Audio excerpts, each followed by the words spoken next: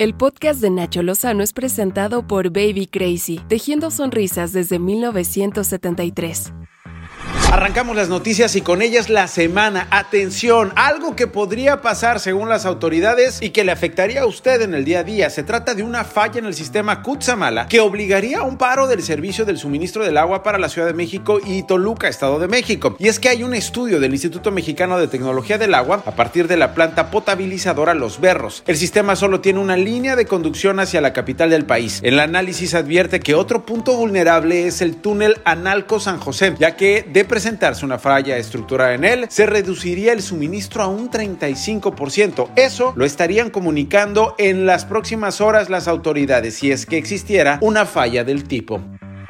El presidente Andrés Manuel López Obrador anunció que el gobernador priista saliente de Sinaloa no se queda sin trabajo, no se volverá un nini. No. Quirino Ordaz se sumaría a su gobierno como embajador de nuestro país ante los conquistadores de España. Ha hecho una buena labor en Sinaloa, es un profesional, es un hombre de trabajo, tiene experiencia y se va a unir, se va a sumar a nuestro equipo para seguir transformando nuestro país. El dirigente nacional del PRD, Jesús Zambrano, aseguró que esta propuesta de Quirino Ordaz en España es un premio al crimen organizado. A través de su cuenta de Twitter, Zambrano dijo: esa embajada de México en España no tiene otra lectura que el pago por la entrega de la elección al crimen organizado. La gente de Sinaloa lo va a sufrir muy pronto. Pero este no fue el único invitado. El fin de semana, Andrés Manuel López Obrador anduvo repartiendo empleos y disminuyendo la cifra del desempleo, porque el presidente también le dio la bienvenida a la administración federal al panista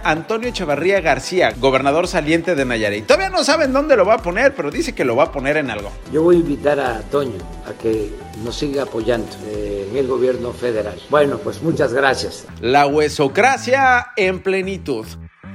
3 personas continúan desaparecidas y 80 familias fueron desalojadas por el derrumbe del viernes pasado en el Cerro del Chiquihuite, en el municipio de Tlalnepantla, Estado de México. Los vecinos ya habían alertado a las autoridades de posibles desgajos. La semana anterior enfrentamos muchos problemas por las inundaciones, por el temblor, derrumbes, pero estamos saliendo adelante con la participación conjunta, coordinada de los gobiernos.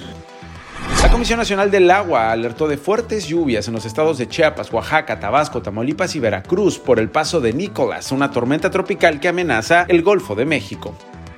Ya son 3 los fallecidos por el sismo de magnitud 7.1 del pasado 7 de septiembre, con epicentro en Acapulco, Guerrero. Se trata de una joven de 14 años quien se suma a la lista fatídica, ya que falleció en la comunidad de La Poza, en el puerto guerrerense.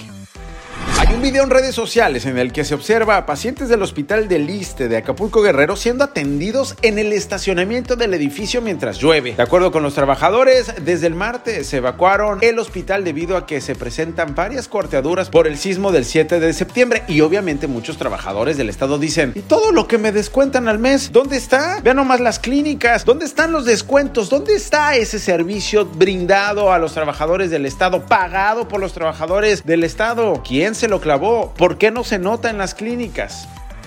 Hugo López-Gatell no se va. Negó ser renunciado voluntariamente a fuerzas y mucho menos haber dejado el cargo como subsecretario de Salud, y aseguró que el presidente López Obrador respalda su actuar.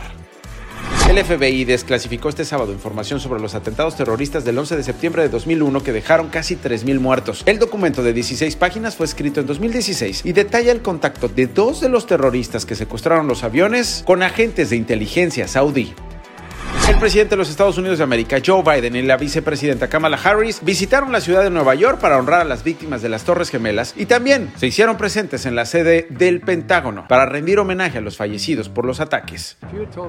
Si le hubieran dicho a alguien que vamos a gastar $300 millones al día durante 20 años para tratar de unir al país después de acabar con Bin Laden, después de que Al Qaeda fuera aniquilada, ¿podría volver Al Qaeda? Sí, pero adivinen qué. Ya ha vuelto a otros lugares. El líder del grupo terrorista Al Qaeda, Ayman al-Zawahiri, publicó un video para terminar con los rumores sobre su muerte después de que en noviembre se especulara su deceso. En la grabación publicada en redes sociales elogia el atentado con coche bomba del pasado 1 de enero contra una base militar rusa en Siria, atribuido a una filial de Al Qaeda. El video no ha sido verificado.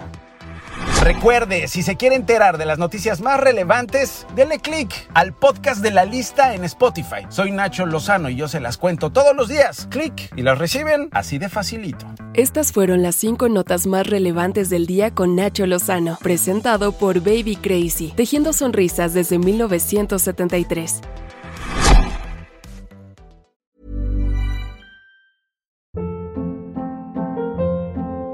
Hold up. What was that? Boring. No flavor. That was as bad as those leftovers you ate all week. Keke Palmer here, and it's time to say hello to something fresh and guilt-free. HelloFresh. Jazz up dinner with pecan-crusted chicken or garlic butter shrimp scampi. Now that's music to my mouth. HelloFresh. Let's get this dinner party started. Discover all the delicious possibilities at HelloFresh.com.